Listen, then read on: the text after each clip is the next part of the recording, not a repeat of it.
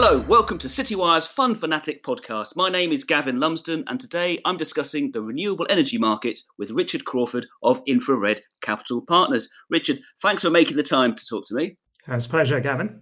Now, Richard, you manage the Renewable Infrastructure Group, a £2.3 billion investment company investing in wind and solar power and battery storage, a little bit of that, in the UK and Northern Europe. It's usually referred to by its share price ticker TRIG, for short, just in case we fall into that.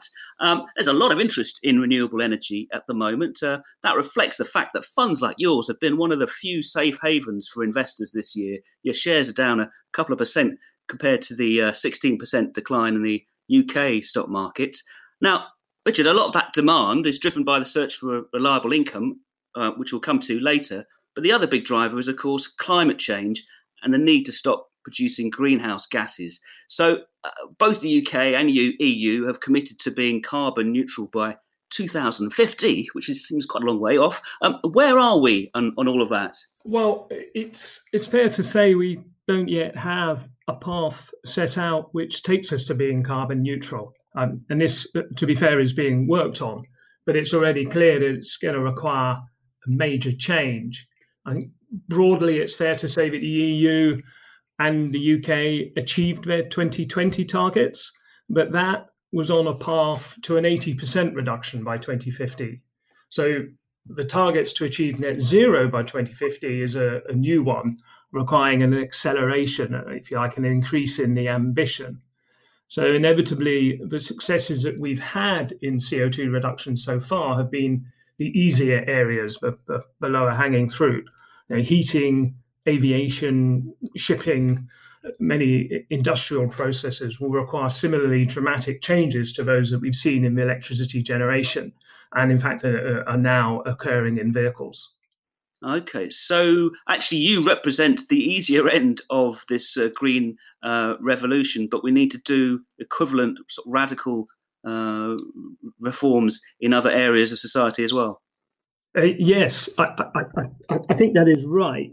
And I think it's now getting the attention of the policymakers as they begin to really sort of square up to the targets which have been set. And it's renewable energy, which was stimulated by government subsidies sort of 10 or more years ago, has been very successful. And the cost of deploying renewable energy has come down dramatically. What we now need to see is that similar kind of investigation and focus, or investment and focus, being into areas which are going to electrify usage of energy and also concentrate on the more difficult areas, aviation, shipping, heating, the examples I just gave. I just wonder, one of the noticeable things about the lockdown we've all been through is that, we hear birds singing more and things seem quieter and there's less people driving around and working and pollution has demonstrably gone down. I just wonder now that we're easing out, but we're into this horrible recession, does that make it easier to achieve the green targets, or does it weaken political resolve because actually we need to get the economy working and we might go back to that might reduce our enthusiasm for being carbon neutral? Yeah, good question. This is going to be one of the interesting things that we're going to see play out over the rest of this year and next year. I think the coronavirus and the recession could weaken political resolve.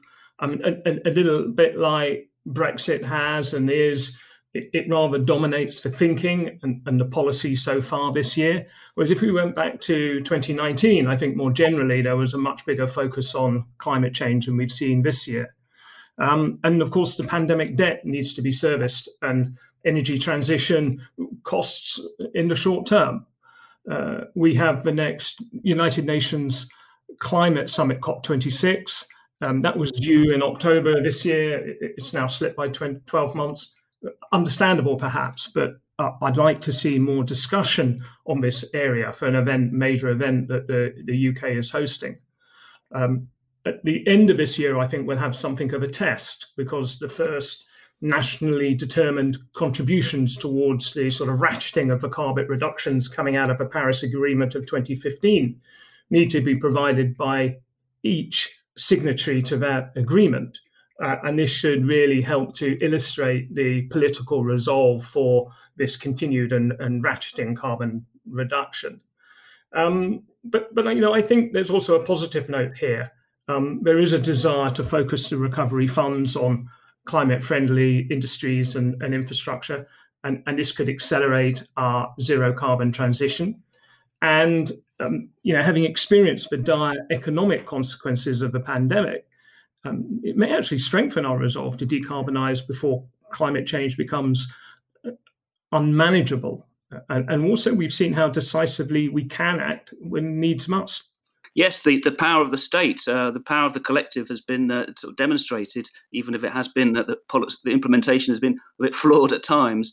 But what difference? I'm struck by the fact that I referred to both a UK and an EU target. What difference does Brexit make? Brexit, that massive political trauma we went through a couple of years ago, seems to have fallen into the background a bit, but is obviously coming into the foreground with discussions for the end of year separation now really getting a lot of attention. Yes, quite. And again, the bigger risk here is one of distraction. So I don't think Brexit in itself should make a significant difference to the UK and Europe's ambitions here. The UK has for a long time been a leader in climate change. It's adopted more stringent policies on carbon taxes, for example, than the EU, and it has its own separate net zero 2050 target, as does, of course, the EU.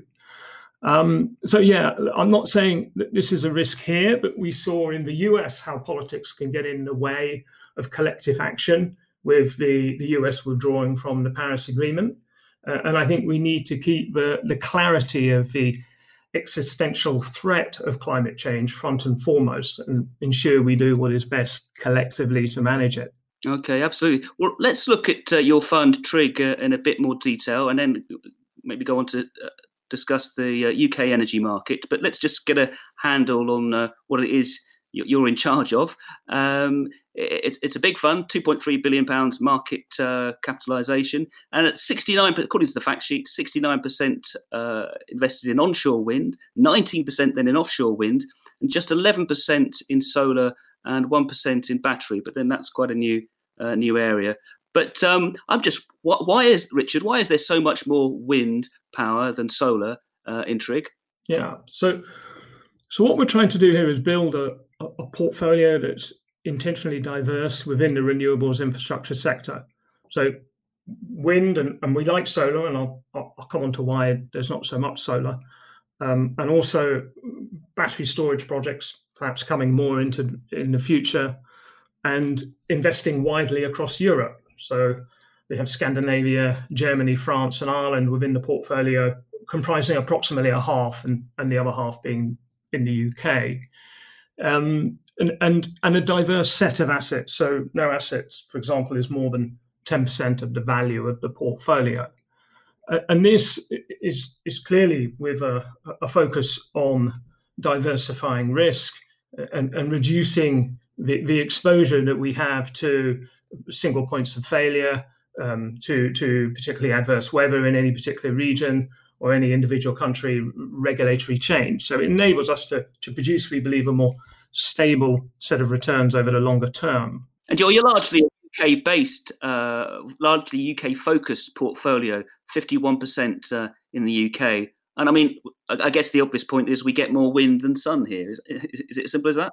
So that's right. So, and not just in the UK is the wind resource better than the solar resource. That applies to most of Europe. And in fact, if you look at the market, there's something like 4 times the investment in wind than there is in solar. And especially as TRIG has had a more focus on the northerly European countries, it's inevitable that the portfolio is slanted towards wind. We do have several solar investments, though. We have them in France and we have them in the UK, which date back to when the UK was subsidising new build solar, and then it was economic to build and continues to be economic to run. And we also now look at Iberia, where we may be able to increase our solar portfolio. Clearly, the solar resource very strong there. Okay. Now, I'm interested, but you've mentioned government incentives a couple of times. Now, could you explain a bit about those? Because in the UK, there have been two major incentives in the past: contracts for difference and feed-in tariffs. What are they, simply, and how important are they today? Yes, so subsidies have come around in order to get the sector going, and they have been very successful in bringing down the costs of deployment. The reality is, though, much in the way of the energy sector is subsidised one way or the other, and we are continuing today to see subsidies, albeit at much lower rates, still being granted for new build construction. I note in particular in the UK in offshore wind. But if we look in the European market, in Germany and France, this is both offshore and onshore in Germany, and solar and onshore and solar in France. So we're still seeing subsidies, and in fact the same applies to Ireland. So we tend to end up with a mix of revenues within our portfolio. We end up with partly revenues coming from subsidy. The advantage of this is it fixes the price we get for our generation. We still have to generate the power. It will depend on the wind, that'll depend on the sun, it'll depend on the availability of our machinery and maintaining that to a very high standard. But also, we know how much we're going to get paid for each megawatt hour we generate. We then have a balance of revenues coming into our portfolio, which are actually selling into the wholesale market. And obviously, that's a more variable revenue stream. So we try to balance the two. We don't particularly concern ourselves as to whether it's the contract for difference or the feed-in tariff or the ROC style. They're all subsidies, and they're all based on the amount of power that we can generate. There are nuances on them, but it's not something at the broad level an investor needs to worry about. And if we look at collectively our revenue, it's probably about 70% of our revenues over the next 10 years we'd expect to come from the subsidies. And even though the subsidies per project are coming down for new projects being developed now, I don't really see that ratio being diluted very much. So government support, I got the impression they were coming down but also being phased out, and that the proportion of non-subsidised revenues was going to increase. Well, it does happen in some markets. You need very good weather resource. So we see in the Scandinavian market, where the wind is very strong and you can build very large scale projects, we do see projects here being built without subsidies. We can see, I think, in Iberia, in Spain in particular, we can see the same thing happen due to the very high solar resource. But if we're looking at most of the markets, so the UK is certainly in the offshore market, in the French and German markets, we're seeing subsidies still play a significant part, and the vast majority of assets being developed still have these subsidies.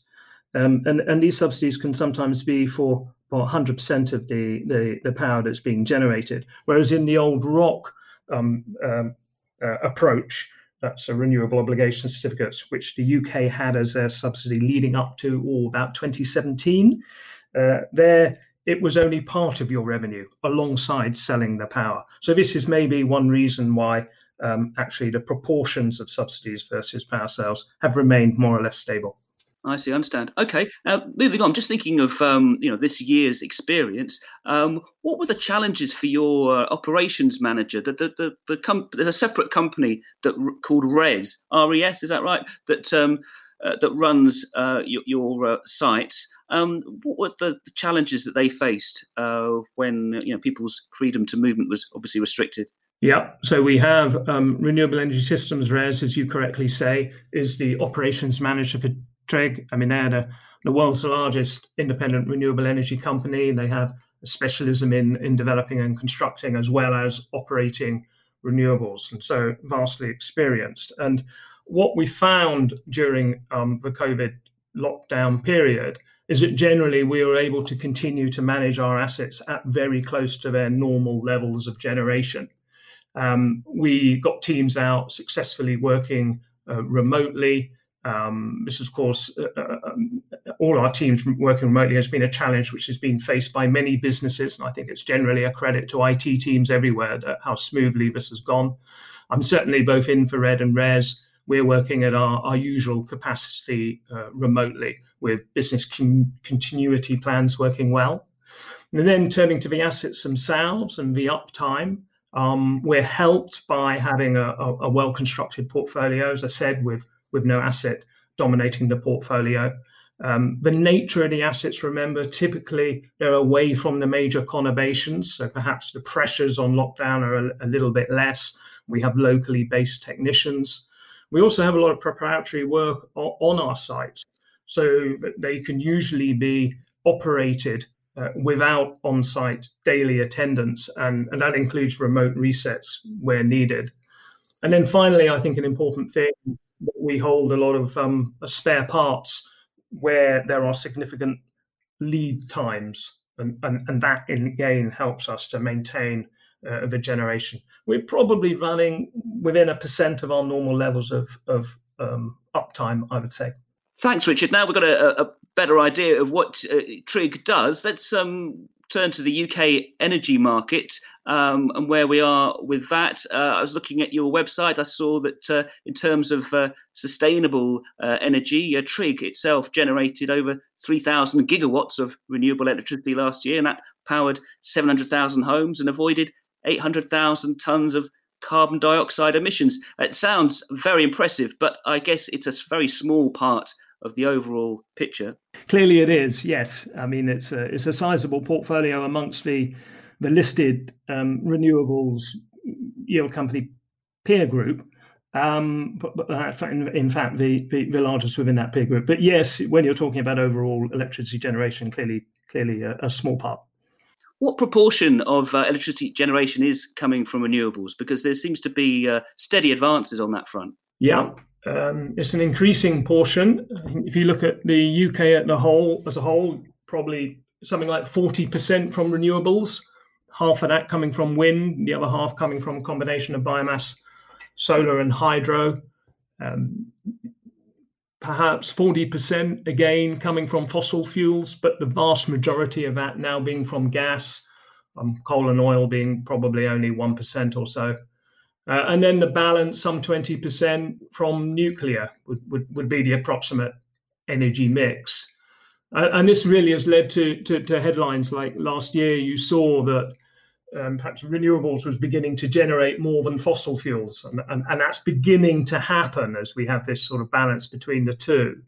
And also this year, we've heard about long periods of being coal-free.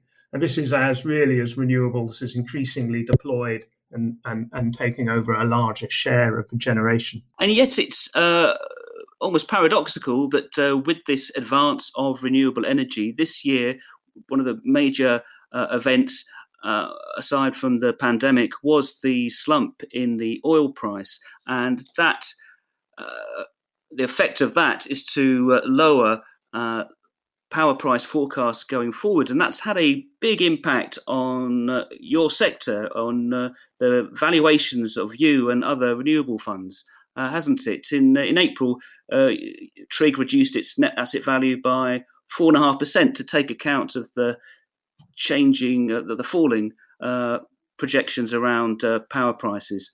Do you see what I mean? It does sound a bit ironic that there you are, a clean energy fund, and your valuations are affected by the price of oil.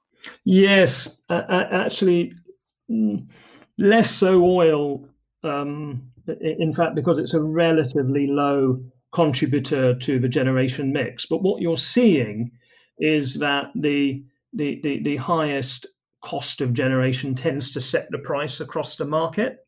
And this is why the fossil fuels and the carbon prices actually become relevant when you're looking at that element of our revenues that comes from selling power into the wholesale market. But it's probably more the gas and the carbon that's influential here than the oil. But I would say that the 4 to 5% reduction that you referenced, that was actually mostly caused by the pandemic and the significant reduction in demand that we have seen as a result of that. And that reduction in demand, well, look, it's got to be a at best a guesstimate how quickly that's going to return. But generally, within the forecasting community for power prices, it's seen as returning within a 5-year period. It seems reasonable to me. And also it is supported by the forward pricing within the market, which actually has the bulk of the recovery within a 2-year period. There's also a concept, a rather grisly term used in relation to renewable funds of cannibalization, which I think is referring to the fact that your renewable funds are contributing to the decline in long-term energy prices, and that can have a negative impact on valuations. Can you explain? Have I got that right? What is cannibalization? You're pretty close there, Gavin, and it is a grisly term, isn't it? But it is simply the fact that with renewables, let's take a wind farm as our example, as it makes a significant portion of the overall generation. Those other generation technologies with a higher marginal cost, going to be fossil fuel generation, will tend to get displaced by the wind energy when it's blowing hard. And what this means is that renewables assets will tend to generate at a time when the power price will be beneath the average, which, say, a 24/7 baseload generator would expect to get, or indeed a peaking plant, which is seeking only to generate when prices are at their highest. And this overall effect we refer to as cannibalization. What's important, though, is that we take it into account when doing our economics on the viability of any investment. Yeah, it sounds like it's quite difficult to forecast power prices at the best of times, but in the midst of a recession and a green energy revolution, are there big variations in the forecasts out there? Yeah, it's a fair point, Gavin, and it's why that portion of revenues that comes from the subsidies is relevant to our visibility of revenues looking forward. Now, clearly, demand and supply are necessary components when you're forecasting the price of most things, and there are many other variables, and we've touched on fossil fuels and carbon prices already. But COVID has been a big interruption to electricity demand, and equally we've got this sort of green revolution going on, where we're transitioning energy over to have more renewables, but equally also to use more electricity for our energy needs. And it's a question of balancing out that increase in supply, but also increase in demand. And clearly net zero is a very ambitious target for us all. And it will be important that the energy markets continue to support the required level of investment that's needed in these sectors. Yes, have you got any idea what impact the development of electric cars will have in this equation? It's a point that's been raised by our readers a few times. Yeah, I think there's two impacts from electric cars. One is at the outright demand level, and the other is when that demand occurs. So in outright demand, I think most estimates I've seen have said, well, when all cars are electric, you're talking about an increase in power demand of somewhere between 15 and 20%. Now that's significant, but of course there's a time lag associated with that transition. If you take the average age of a life of a car, 10 years or whatever it is. But we can see that we're on that journey. But the equally important and good news with electric cars is that we have the ability to choose, to a large extent, when they charge. And if you're going to get a situation where there's more supply through the renewables of power and it's at night, and that's also when we're then going to probably be charging our cars, that's obviously very beneficial. And that can have quite a difference to the capture prices for renewables, much more than the 15 to 20% increase in demand might suggest. Oh, that is interesting. Thanks for explaining that. Okay, well, listen, the reason we talk about all this power price forecast is because, as you've said already, that you make your money from selling power to the grid, and the money, the income you make, you pass on to shareholders in dividends. Your target for this year is 6.76p, which is covered. You hope to be covered by cash. But broadly, the distribution policy is that you want to grow the dividend over the years, but it's no longer linked to inflation. With TRIG, we have a strong track record of increasing the dividend each year, and targeting a 1.7, 1.8% increase this year, 2020, over 2019. And so the board of the company's aim is to continue to increase the aggregate dividend to the extent that it's prudent for us to do so. Now, one factor that we do look at is the levels of inflation across TRIG's markets. And so that is a factor when considering the increase that can prudently be managed. But it's clearly also necessary to look at the other factors that make up the revenues, and outlook for power prices is one, operational performance of the portfolio is the other. And I think what investors want most from us is to have sustainability within the dividend, rather than any particular and in reality slightly arbitrary fixed increase, which an individual inflation measure in one country would provide. Okay. Now, you've been very successful in regularly raising new money from investors. The last TAP issue in May raised £120 million. So it was a strong investor demand again. But there was some comment about the premium at which the shares were priced, given the pressure on NAV from falling power price forecasts that you'd already disclosed. As I said, it didn't affect the demand for the offer. But what was your response to those comments? Yeah, it's a fair point. So we raised £120 million in May of this year at a premium. But if we looked at the two issues we made in 2019, in aggregate raising just in excess of £500 million, each of those raises was heavily oversubscribed. And we need to set a price that's fair to existing shareholders who may not be able to participate in a particular issue, as well as naturally ensuring sufficient demand. And the demand was equally heavy in May as it had been in each of the issues in 2019. So I think reasonably priced. I mean, and indeed, if you looked at the current stock price, it's probably at around about a 10p premium to the May issue price. So I think it's been good news for new shareholders too. Okay, and that's true. So it was priced at 120p, and when I looked yesterday, they were 131. So yeah, you're right. The reason you issue shares is to raise money for new investments. Are there any of your markets in the UK and Northern Europe that are getting overheated because there is so much money going into the sector, it seems? Yeah, definitely. Something we are routinely alert to, and now as strongly as ever. I mean, if I look back over the infrastructure market for 20 years, it's been maturing and attracting increasing allocations from institutions, pensions, and the like. And over the last 10 years, we've seen this happen with renewables as a sort of subset of that infrastructure market. And I think that this actually has increased most recently as investors particularly like the long-term sustainability of the sector.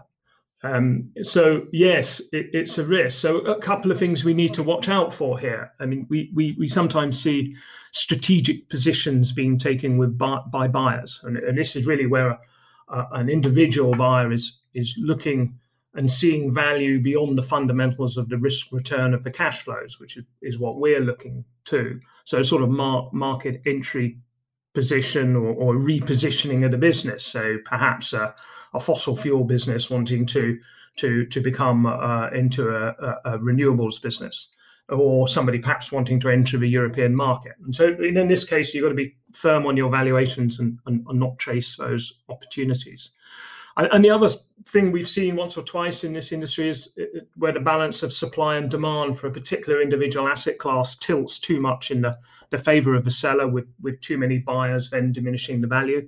We saw this in the UK following the slowdown of onshore wind and solar development about 3 years ago, when actually, going back to your earlier question, the subsidies for those particular sectors were withdrawn. And then we saw greater value in Europe, where projects continue to be developed, creating the supply to match out with demand. We actually shifted TRIG's investment policy to accommodate more European projects within the portfolio. And we probably still see greater value now of, say, onshore projects in France than in the UK. This may ease going forward. We see more onshore development in the UK. I think that could be coming. I think political sort of resolve against onshore may be softening. And of course, we also have the offshore wind market now in full canter. And that's a very different scale of investment to onshore, but nevertheless creating a home for investors' cash. And you've got more projects under construction in the portfolio than you did in the past? Because previously, weren't you committing to invest in plants when they were up and running? But now 8% of the portfolio is sort of building plants in France and Scotland. It's not changed, not really changed. We've always had a limit, an upper limit of 15% of the portfolio value being in construction, and for very much the reasons you say, we're essentially a yield payer, and we want our assets to be generating and generating a yield for the dividend. But sometimes it's about hunting out value, and we can sometimes secure better value entering a project earlier. And our current level of construction activity, as you say, around about 8%, that's not untypical. Okay. Now, we've talked a lot about TRIG. Let's have a quick word about the company you work for, Infrared Capital, infrastructure specialist, which you've been working for a long time. But at the end of last year, the company was bought by Sun Life of Canada, obviously a big Canadian financial institution. What changes or opportunities is that bringing you and the team? Yeah, so I think this is undoubtedly an exciting period for the development of infrared. I mean, Sun Life, major financial services organization, assets under management, Canadian, about $1 billion, active in many markets, countries worldwide. But for infrared, it will remain a distinct business within Sun Life, continuing investing its equity into what we call real assets in many markets in the world. And Sun Life will be investing $400 million of seed capital to support new funds for the business, including notably a new North American renewables fund focused on the energy transition, which is going on over there. That North American fund, is that something you're working on, or is that colleagues who? Not myself. My responsibility is onto TRIG, and my area of focus is European markets. But we have a large team, and we have had for several years a team based in New York.